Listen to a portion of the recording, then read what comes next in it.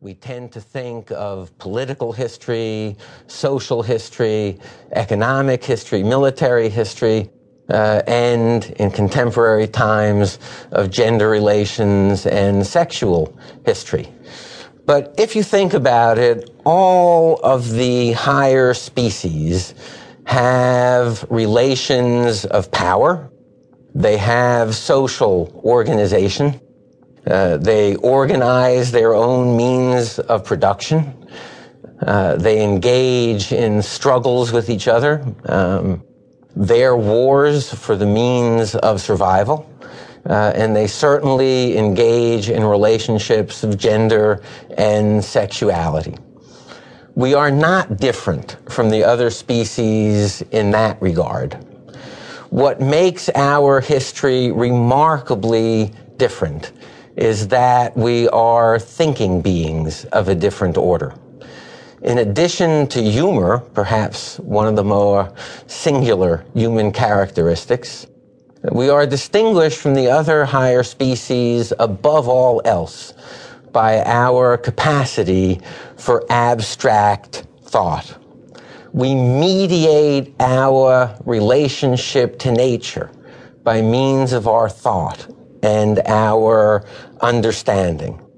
And that is why we as human beings have more than a biological history, than an evolutionary history.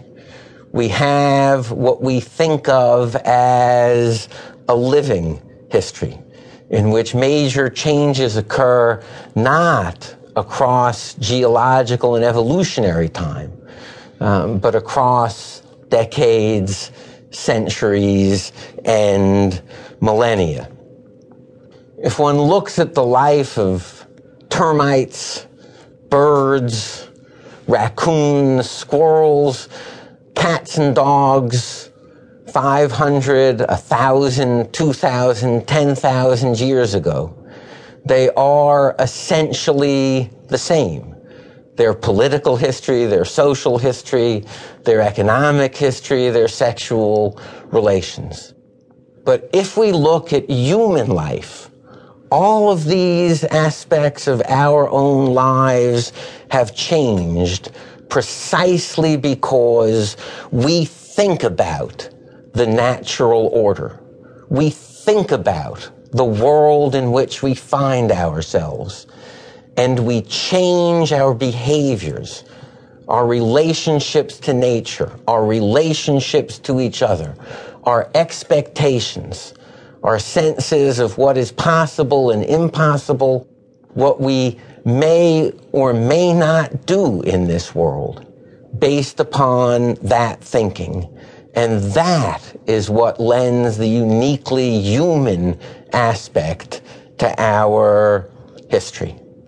Such that if we are to understand our economic, social, political, military, sexual history, we have to understand the changes in the history of human thought.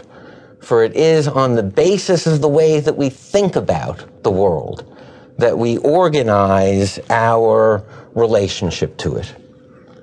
One of the hardest things to make people understand as an intellectual historian is that human thought has a history.